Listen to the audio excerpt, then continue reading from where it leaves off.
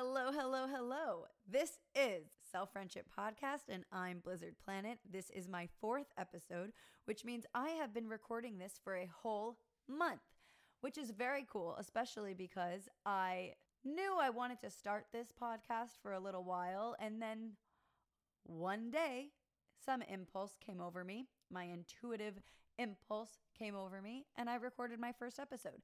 You can hear the story about that if you go back and listen to my first episode, which you can find at the top of my Substack page, planetbutter.substack.com. All right, so welcome back or welcome aboard. If you want to email me with any questions about your self-friendship practice, share a story about your party of one, having fun with yourself, for yourself, as yourself, anywhere, everywhere, no matter who's there, email me at selffriendshippodcast@gmail.com. I would love to get to know you, have a little chat, and see where you're at in your journey. Today, I'm going to tell you my answer to last week's question, why naivety is necessary, a party of one story from this week, relate how we use technology to self-friendship, a way to ground yourself and gain clarity, and then I'll send you off with a brand new question to self-reflect, self-connect, and email me if you so desire, selffriendshippodcast@gmail.com.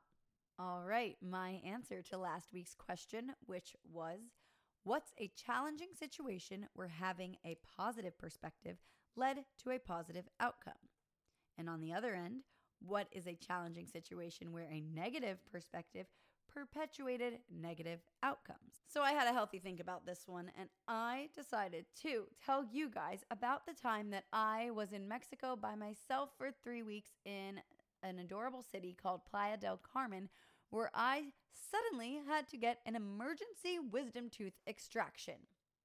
Again, by myself in a city I've never been before, in a foreign country, emergency wisdom tooth extraction. Okay? Now to me, I was in severe pain, but honestly, I so genuinely make the best of every situation and trust in myself, in the people around me, and in the universe that everything is happening for me and my best interest and evolvement. So I had a lot of fun getting my tooth emergency extracted. I wandered around, found my dentista, and she's absolutely amazing. If anybody needs a recommendation, email me and I will let you know. selffriendshippodcast@gmail.com. Anyway, I find my dentista after wandering around for, a little bit, sat on their stoop and cried for a bit just because of the pain, but was confident in what was going to happen. And sure enough, she was fucking amazing. And I was in and out of her office in 10 minutes with a referral for an x-ray, the prescriptions I would need for pain medication, and an appointment for the extraction. And by the way, all of this, including extending my Airbnb, because this was towards the end of my trip, and changing my flight, and the payments for the prescription, the x-ray, and the actual extraction, that all cost me, I think it was like $300. That's it for all of that. Meanwhile, in the States, I think it would be at least $3,000 at least for even just the extraction, and forget getting an appointment quickly. My Lord. Anyway, so I had an amazing experience, made some friends, and I was eating a quesadilla within 24 hours. So it was a grand time. And again, this is my positive perspective leading to a positive outcome. I made some friends, I got shit done, and I got to stay longer in Mexico. It was so much like, what? This is great. So a lot of people, I imagine, in that situation would be complaining and bitching and moaning, and nothing that it would go badly because of that attitude. They would have a hard time finding a dentist, let alone a dentist who they like, who they can communicate with, who they can laugh with.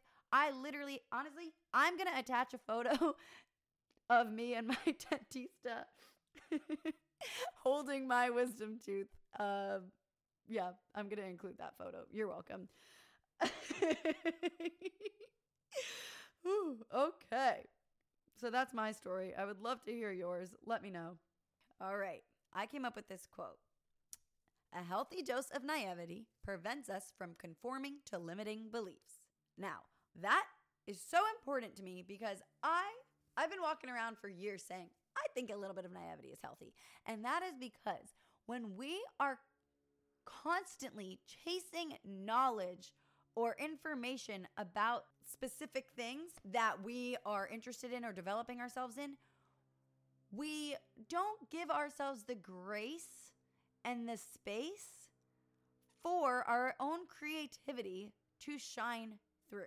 Because the second we have an understanding about something from somebody else's perspective, then we are automatically limiting ourselves if we believe what they say is the entire truth. And we have to abide by whatever this information is, rather than thinking critically about it or leaving room to not know certain things so that you can explore and figure out for yourself.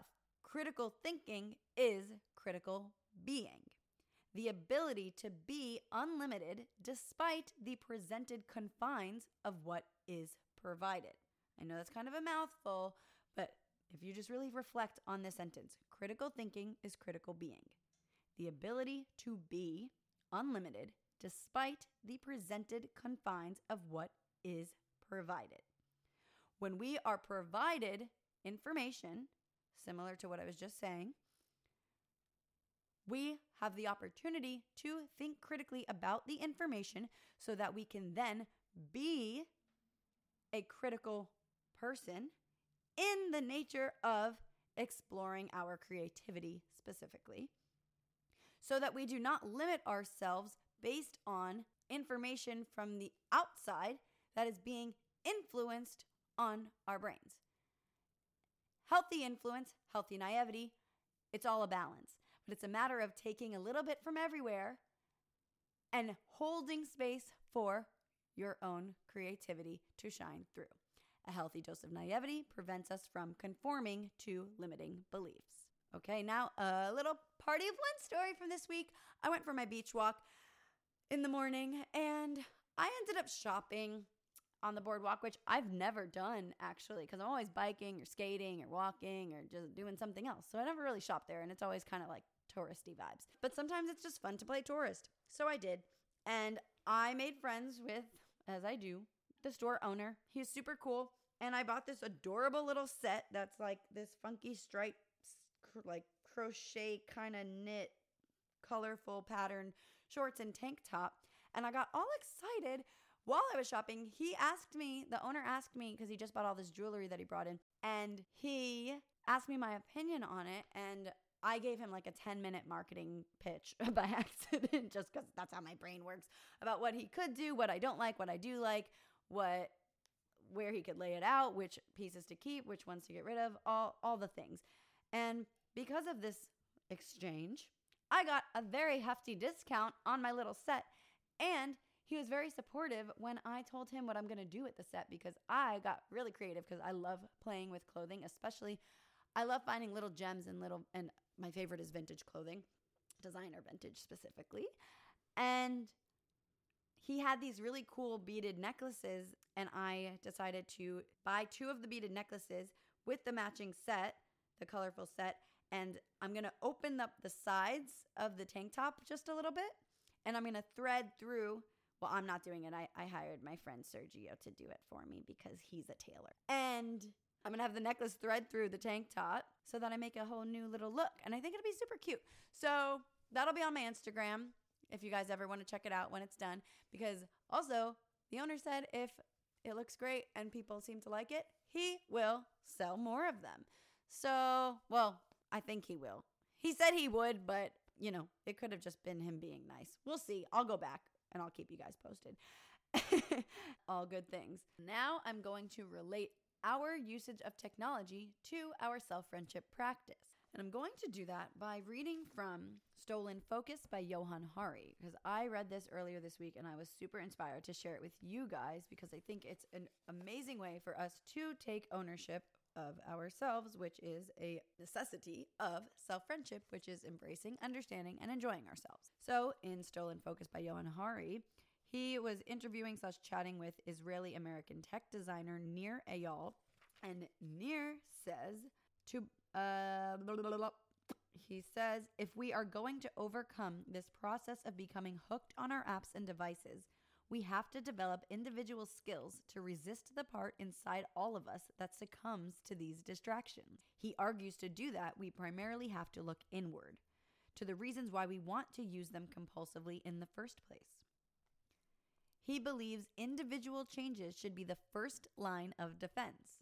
Self-friendship should be the first line of defense. And it has to begin with a bit of introspection, with a bit of understanding of ourselves. An internal trigger is an uncomfortable emotional state. It's all about avoidance. It's all about, how do I get out of this uncomfortable state? He believes we all need to explore our triggers non-judgmentally, think about them, and find ways to disrupt them.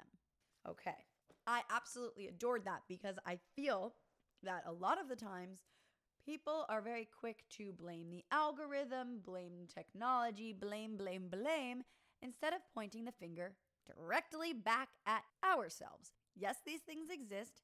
Yes, we rely on them. And yes, it's evolving and growing and expanding.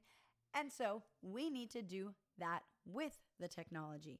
We need to take responsibility for the way in which we use technology. There are options on our iPhones and our computers, if you use Apple, and I imagine other things, I just don't know because I happen to use Apple.